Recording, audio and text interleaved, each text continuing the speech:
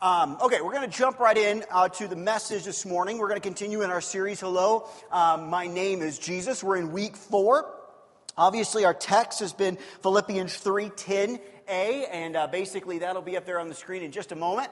Basically, we're kind of letting this be kind of our guide as we go through this. It says, "For my determined purpose is that I may know him, that I may progressively become more deeply and intimately acquainted with him, perceiving and recognizing and understanding the wonders of his person, and more strongly and more clearly." The point of all of this that we've been going through these last couple of weeks is this understanding that we want to know Jesus better. We don't want to just know him in a surface level. We want to actually know him in a deeper level than maybe we have before. So we've been trying to look at some of the aspects of Jesus' personality that maybe we haven't always focused in on. So today we're going to focus on something that maybe you've thought about, maybe you haven't, but I'd like to introduce you today to the fierceness of Jesus. The fierceness of Jesus. Now, I know that this can have kind of a negative understanding when we hear about fierce. And so I actually went in the dictionary and I found these definitions from the Cambridge Dictionary. And that I really want, when you think of the word fierce, this is what I want you to think of as what I'm kind of talking about this morning. And this is what it says. It's an adjective, all that good stuff. It says strong and powerful, showing strong feelings or energetic activity. Okay, so this is the Jesus that we serve. Jesus was very fierce in so many ways, but he was strong and powerful, showing strong feelings or energetic activity. So, because when I look at things sometimes, and we've talked about this before, we kind of see this meek and mild Jesus. And yes, he was humble, and yes, he was mild, but yes, he was also fierce. Jesus was not afraid to get in and deal with things and situations in a way that I'll just be quite honest with you, that may be a little shocking to some of us. If we actually could go back in time and see Jesus' reaction and see how Jesus responded to situations and circumstances, it might scare us a little bit. It may surprise us a little bit. Jesus was not a weakling in any way, shape, or form. He was strong, and sometimes in situations it would be cause for him to be stronger, and probably stronger than we might even understand or realize. And so this morning what I'd like to do, and we'll see, I'm not quite sure, honestly, if we're going to get through this. I don't know if we'll try to get through it all, or we may stop after a little bit. I'm not quite sure. But we're going to start with this first point and basically talk about some of the things that Jesus was fierce towards. Things that when that fierceness rose up inside of him, what was going on with the situations that he was dealing with, and help us to understand a little bit more about his personality. So the first thing is the fierceness of Jesus towards things that separate us from him. Separate us from him. Now, some of you know this story. It's found in John, the 2nd chapter, 13 through 16. Basically, Jesus is just kind of in Jerusalem, and he goes into the temple, and this is what it says. It says, it was nearly time for the Jewish Passover celebration. So Jesus went to Jerusalem. Being a good Jewish man, he went to Jerusalem for the Passover. It says, in the temple area, he saw merchants selling cattle, sheep, and doves for sacrifices. He also saw dealers at tables exchanging foreign money. Okay, so let's stop here and let's kind of give you an idea of really what's going on. This is taking place, and it's a little bit more in your notes a little bit later, but we'll go with it. Basically, this is taking place in the court of the Gentiles, okay? Now, if you understand not the concept, but if you understand kind of the layout of the temple, basically, this was an area where they were selling sheep and cattle and so on and so forth, okay? So to give you a little bit more background, the people would travel to Jerusalem for Passover, and they were there to give sacrifices to God. Well, they wouldn't travel with animals and things like that. They would basically go and they would buy animals at the temple area that they would then use to sacrifice, okay? The other thing they would have to do is they have to pay a temple tax, okay? And so basically, these guys are there, and they're basically doing a couple of things that really begins to bother Jesus. And like I said, it's in the notes, and I'm kind of jumping ahead, but we're going to have to move a little bit quicker. And that is this. They are extorting people of money. Basically, they are taking advantage of the situation financially. And also, they are in this court of the Gentiles. The court of the Gentiles is the only place where a Gentile person can come and actually pray. And now it's completely blocked off. Okay? You need to picture what this is looking like, okay? Look at what the scripture says. It says there's cattle and there's sheep, okay? Think of pens, large areas where large animals are being stored. There are tables with men sitting at them with money. There are doves in cages. This is a pandemonium type scene, okay? And this is what Jesus walks into, and he begins to see this happen in his Father's house, okay? So this is a loud bunch of just craziness going on. And Jesus walks in, and this is what happens. He says, after he sees all this, Jesus made a whip from some rope and chased them out of the temple. He drove out the sheep and cattle, scattered the money changers' coins over the floor, and turned over their tables. Now, let's stop here and let's look at what's happened. So Jesus sees this situation. He observes it. And then the scripture says that basically Jesus leaves it to find a way to make a weapon. Okay? Scripture literally says that Jesus finds things to come together to make a cord or a whip. This is not Jesus coming into a situation, seeing it, reacting, exploding, and having a fit. This is Jesus seeing, he leaves, and he goes. This gives Jesus plenty of time to cool down. Okay, how many of you, we all do this. We see something, it upsets us, especially somebody like me who can be very emotional. We see something and we go, now maybe you're better than that, than I am. Hopefully you are. But I see something, Jesus doesn't do this here. He sees the situation and he leaves and he actually goes and begins to make a cord. Now remember, this is craziness going on. And then all of a sudden, this man rushes in and starts whipping things around. Now think about what this is looking like. Okay, this is where we have to stop and put some meat and bones on the story that we're dealing with. Cattle, how many of you ever been around cattle? Me? Just that? Okay, 4 of us? Good. Okay. You know, cattle are not necessarily easily moved animals, but when they do, there's actually a term for it. It's called a stampede. Okay? So that means it's a bigger thing. It's a big thing. So Jesus starts going in. He starts to get these animals moving. And what do animals do? Animals have been sitting there. Have you ever saw a cow before? And the cow's just sitting there. Cows are pretty docile animals until you do something that excites them. And all of a sudden, they go nuts. They go kind of crazy. So Jesus is this crazy man looking like runs in and starts going, what are you all doing here? The animals start to freak out. The sheep are starting to go crazy. They're moving out. Cows are starting to be broken now. Jesus walks up to tables and, thank you for leaving this here, and goes, Rah! Well, what's on the table? Coins.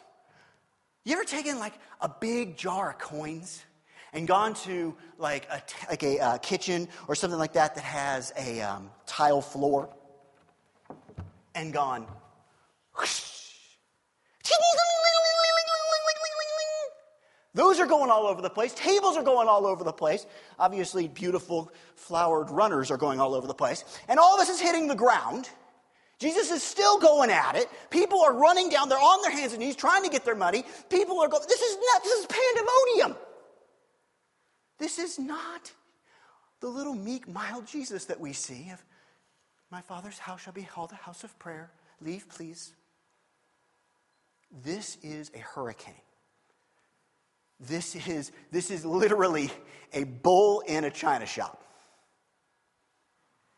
That's the Jesus we serve. Now listen, we don't want to misunderstand. There were still moments where children came to him. There were moments where he was meek and mild.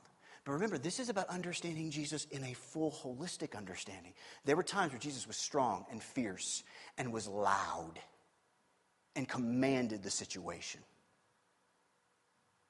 This was not Jesus going away. This was not Jesus having a moment. This was a planned act of strength and aggression. Do you understand that? Like I said, we want to see Jesus at times as kind of this, like this is, it's like we see the statue, this Jesus is our buddy guy, Hey, Jesus don't mess around either. Jesus is strong. Listen, I want you to have that understanding of who our Jesus really is. If you think Jesus was weak, you could be no further from the truth. He was amazing. And he came in and he saw this and he was upset. Why was he so upset? Well, listen, I think he was upset because people were getting taken advantage of. I totally agree with that. But I think he was also upset because there was separation that was being caused by this. God hates separation from you. Do you realize that? That wells something up inside of him that I think is beautiful. This thought that basically, you realize that we were never created to be separated from God. You go back and you look at the garden and you see what God saw as good. Okay? What was good? It was us in deep, close communion with him. What separated that? Our sin. Jesus does not like things that separate us. He wants to be close to you. Listen, hear me here. Jesus will fight to be close to you. Now I want you to stop and I want you to think about, let's just be honest, can we do that? What is your reaction to being close to Jesus? Because I'd say probably most of it's pretty passive. It's pretty much, if I have time, then I will make time for him. I will do what I need. Jesus is fierce in his desire to be close to you. He doesn't like things that separate. Whether they be money changers in a temple or things that get in the way of our relationship with him, Jesus will fight for you. Jesus is a warrior, and he will fight for us and fight for victory in our lives, which is so cool, which is so important. Next, we'll talk about another story. The fierceness of Jesus towards death. I love this one. This is a great one. Let's look at John 11:32. In John 11:32 is a story that most of you know.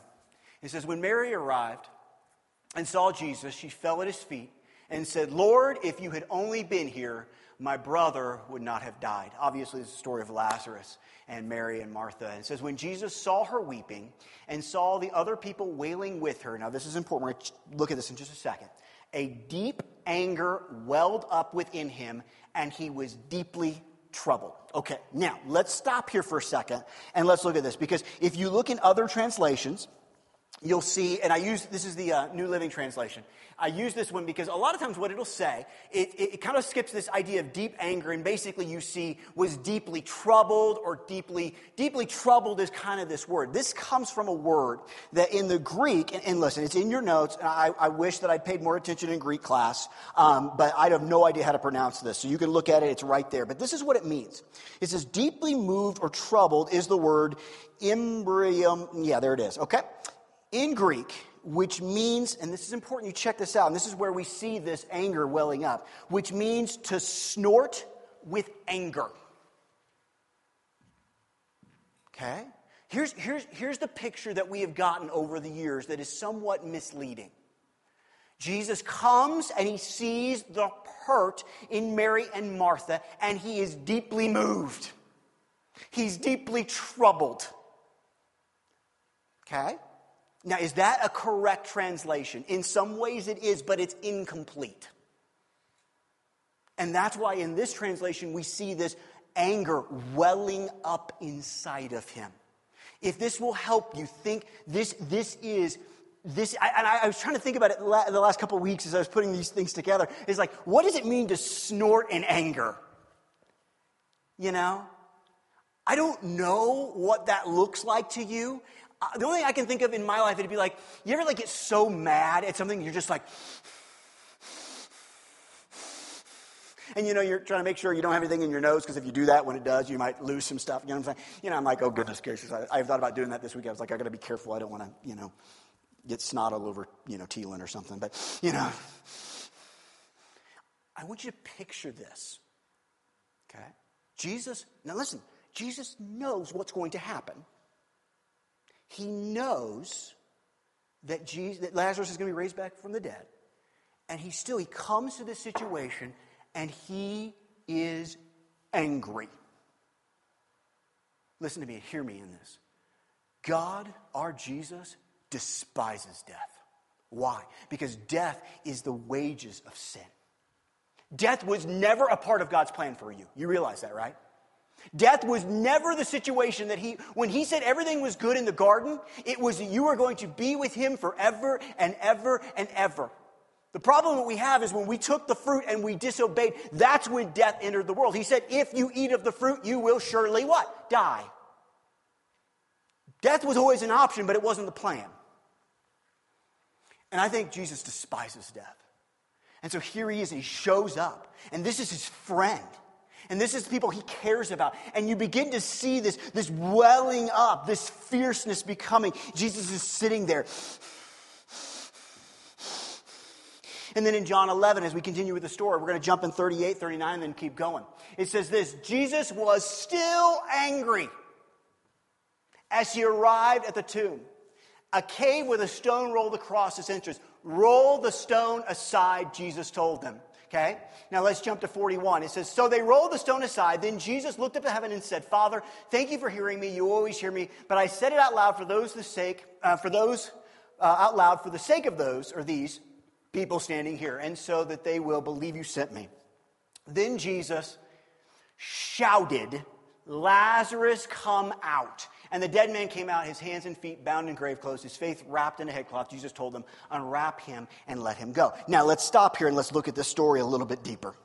Jesus has been told that this has happened. He is not happy about it. In fact, I think Jesus is almost on the brink of just being furious. He is emotional at this particular moment, but he's in complete control of his emotions. We see Jesus weeping. We see Jesus angry. We see Jesus fierce. We see Jesus walking up to the tomb, still upset, still mad at the situation, still mad that his kids, the kids that he loves, the kids that he cares about, have died and have gone a direction that he never intended for them to go, and he's furious. What's beautiful about this is when you look at that word shouted, the same word that John uses in his gospel for this word shout is the same word that he uses when he shouts down the winds and the waves. Same word. Now, I don't know what your mind picture is here, okay? But we got to look at this holistically. We've got to look at the whole thing.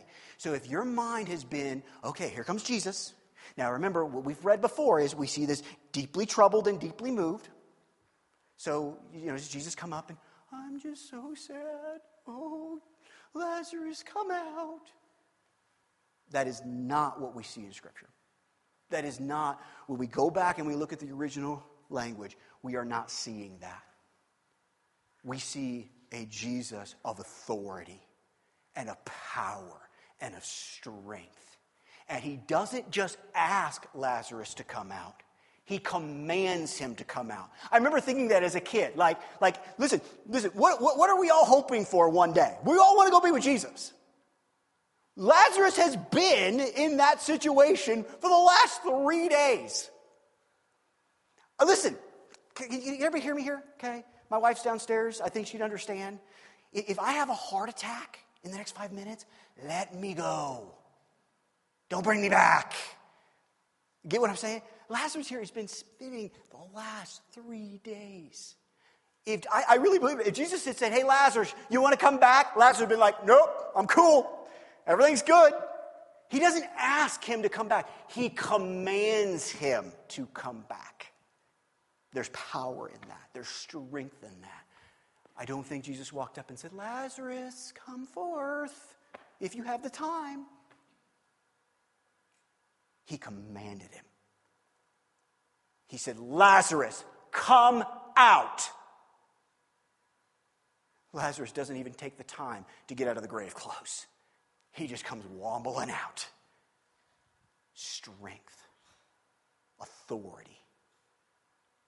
Listen, Jesus has not stopped despising death. That's why he came, to give us eternal life. It's what he did. It's why he came. Look at John 10:10. It says this. In John 10:10, it says, the thief only comes to steal, now check this out, and kill and destroy. I came that they may have life and have it abundantly. He came to give us life. He came to bring forth life in our lives. And he is not sitting back there going, hey guys, if you want this, it's cool. No. He is strong. And he's calling us forth. And he's saying, listen, I have come to give you life because I can't stand death. Because the thief comes to steal and to kill and destroy. I came that you may have life. And he's strong with it. Number 3, the fierceness of Jesus towards things that impede his plan. And what we're going to do, let me do this. Let's do this. Let's also put in 4. Let's join 3 and 4. Okay, Monica? We'll see what we do verse-wise. But let's put these together. The 3 and 4 verses here that we're looking at is the fact that the fierceness of Jesus towards the things that impede his plan, and the fierceness of Jesus towards things that control our lives. Okay, so impede and control. Okay, let's look at this first section here. Look at Mark 4:35. In Mark 4:35, we see this. It says, that day when evening came, Jesus said to his disciples, let's go to the other side. Jesus had been teaching all day. He's exhausted at this point. And so basically he says, let's get into this boat and let's go to the other side of this lake that they're on. Leaving the crowd behind, they took him along just as he was in the boat, because he was kind of teaching from the boat. There were also other boats with him. And now a furious squall came up and the waves broke over the boat so it was nearly swamped. Jesus was in the stern sleeping on a cushion. Remember, he'd been teaching all day and Jesus is tired. He's wore out.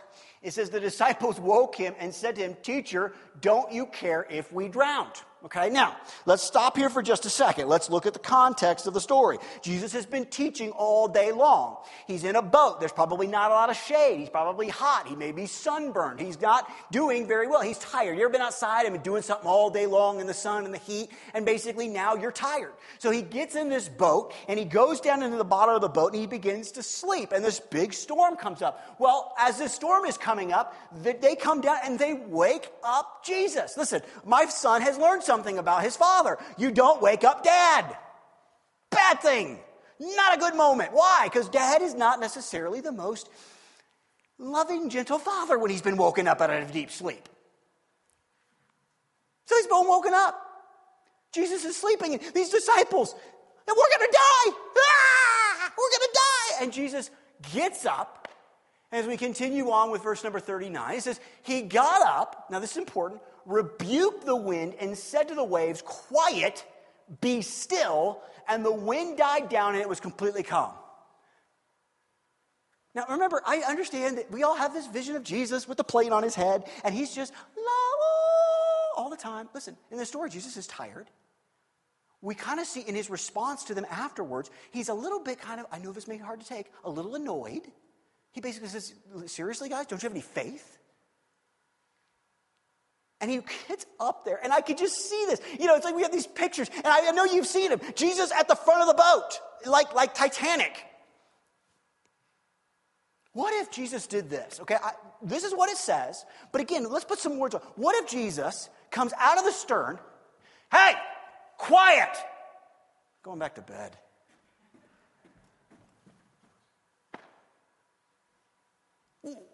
Now, I want you to stop there, and I want you to think about this for a second. Did I take that out of context? He just says, be quiet, be still. Then the wind died down, and it was completely calm. What if Jesus did that?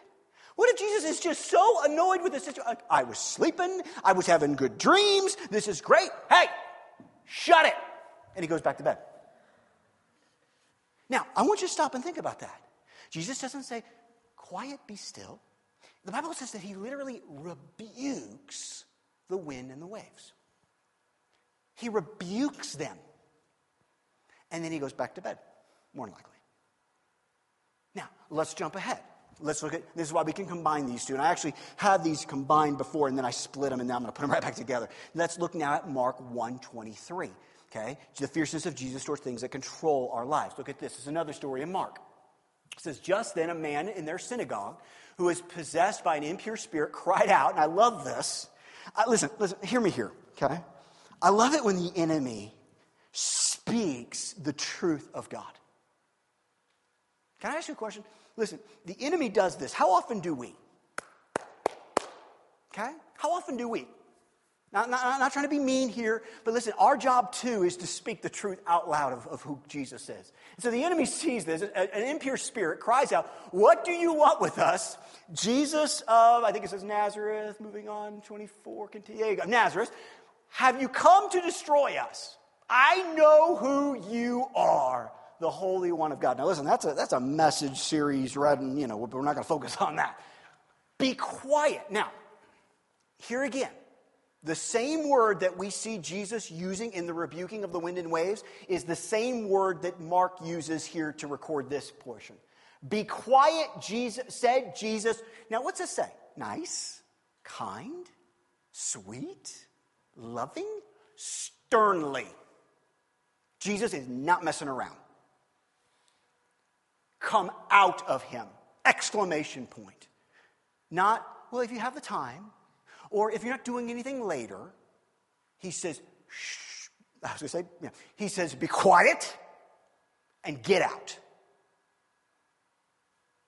The impure spirit shook the man violently and came out with him with a shriek.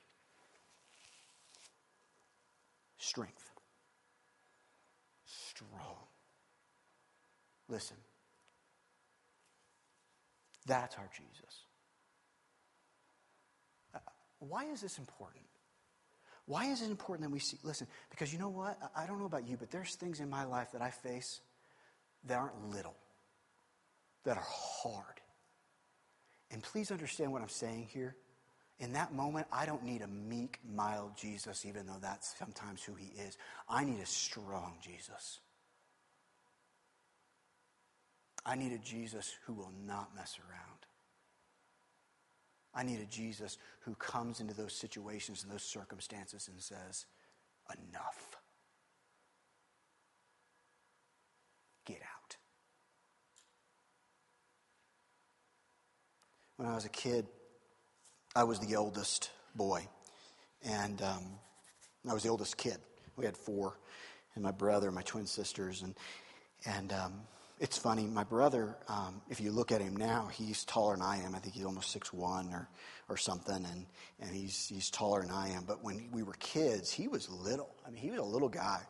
And I wasn't huge, but I was bigger than him.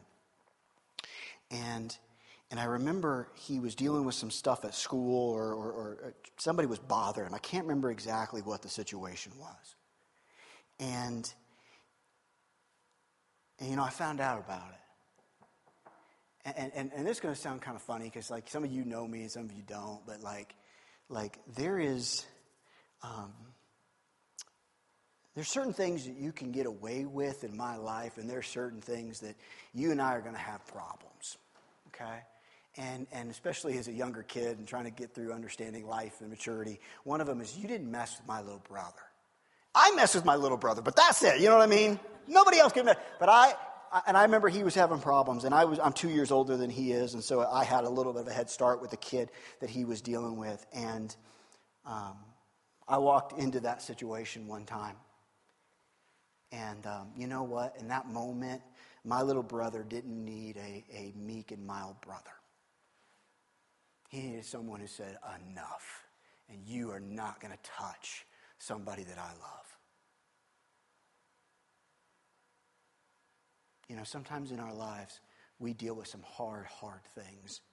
And the enemy comes in like a flood. And he comes in like an earthquake. And he comes in so strong. And in that moment, we have to call on Jesus and know that he is a warrior and he fights for us. He doesn't mess around. He is strong and mighty and big. And no matter what we face, no matter what we go through, no matter what we're dealing with, whether it's things that separate us or it's things that control us or it's things that we're dealing with that are death, whatever it might be, our Jesus wants to come and fight. In the end of all this in Revelation, we see a slightly different picture of Jesus, but one that is just as true and just as clear. And it's Jesus returning on a white horse. And he is coming as conqueror and King of kings and Lord of lords. Listen, I know it's hard sometimes, because we have these understandings of Jesus and he just seems so, hear me here, sweet. And he is sweet. But he also fights. I want to close with this and go way back to the very beginning of what we talked about in John. He's clearing the temple. This is pandemonium. It's craziness. It's loud. If the worship team wants to come on up. It's nuts. It is just pandemonium.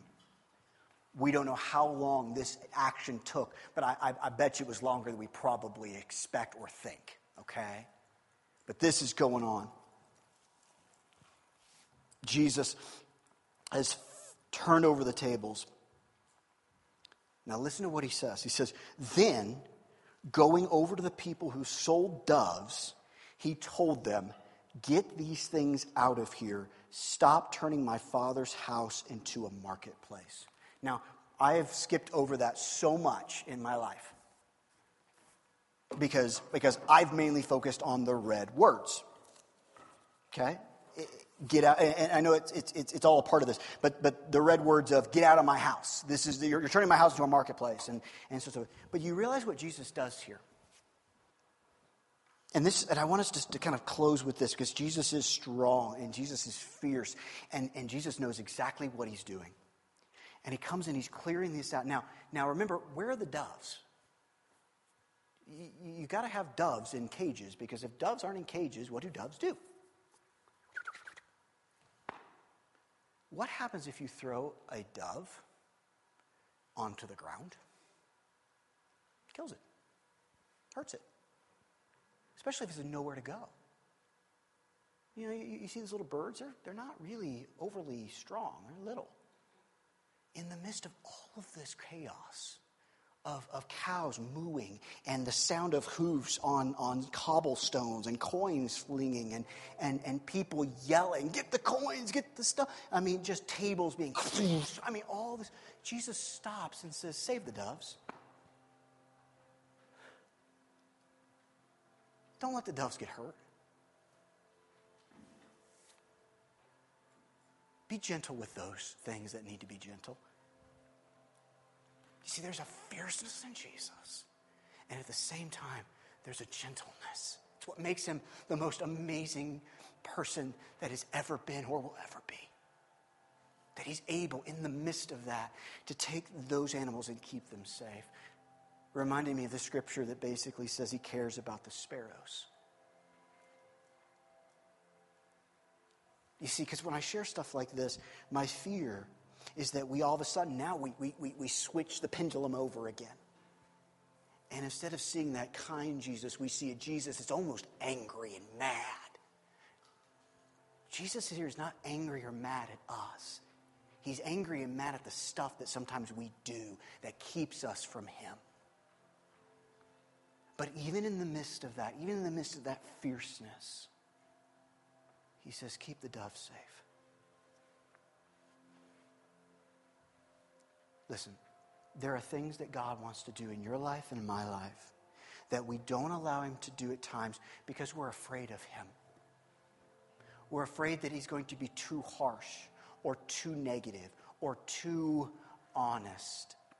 And because of that, we don't allow him to do the deep cleansing work he really wants to do in our heart. Listen here, hear me and understand this. Yes, Jesus is fierce. Yes, he will go after things with reckless abandonment in areas in our life that need to be dealt with and fixed and brought back into submission with him. But he will also keep your doves safe. He knows exactly how much to do. He knows exactly those areas in our lives that are more sensitive.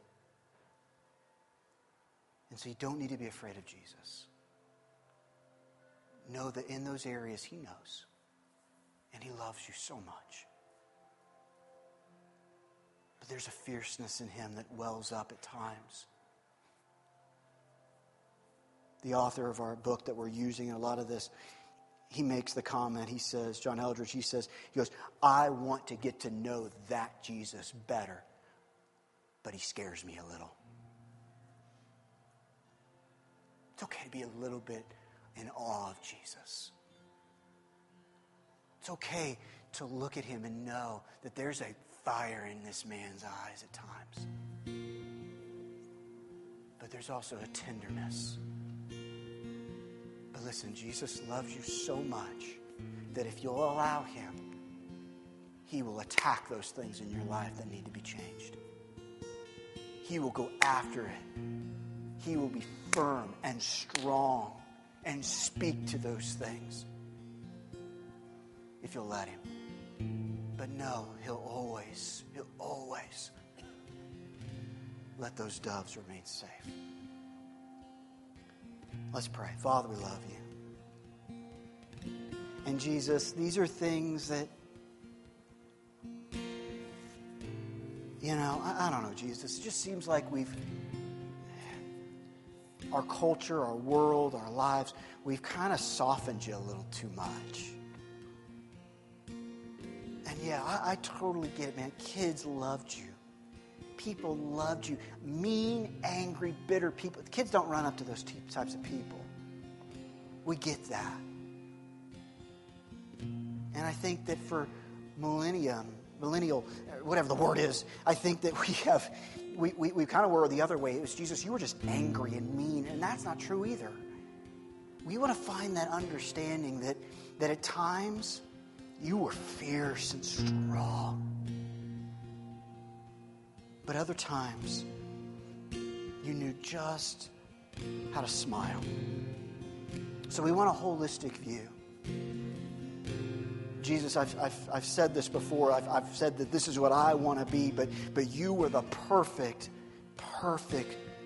showing of this. You were steel wrapped in velvet. You were strong and mighty and were unbendable. But also you were soft to the touch. You were gentle when you needed to be. And so Jesus, right now, as I was putting this together, I just felt like you were speaking to me through this week that there are people here that desperately need your strength.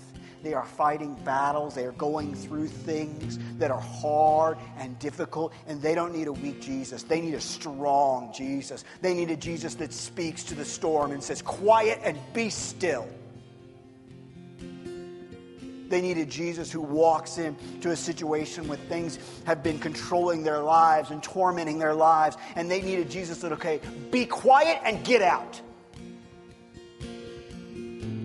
A Jesus that'll come running through the temple of our lives and destroy and to turn over money changers' tables and let things go crazy because it needs to be cleaned out. But at the same time, understand there's doves that can be hurt and to ask them to be gently placed aside. That's the Jesus you are. That's the Jesus we need. And so, Jesus, I'm asking for me and for everyone here that's willing, we will open our hearts to that Jesus.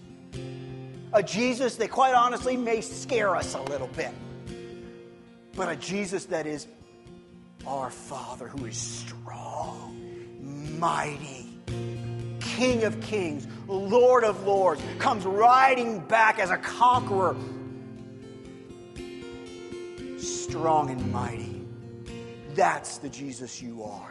That's the Jesus we worship. That's the Jesus we serve, just as much as the humble one, the kind, gentle one. Because we remember that we learned last week, everything you did, Jesus, is an act of love.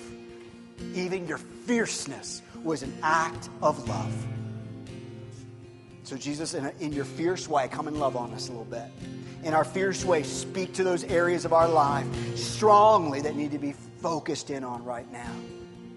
Because you're the King of kings. You're the Lord of lords. You are in charge, and we let you have all those things. We love you. We thank you.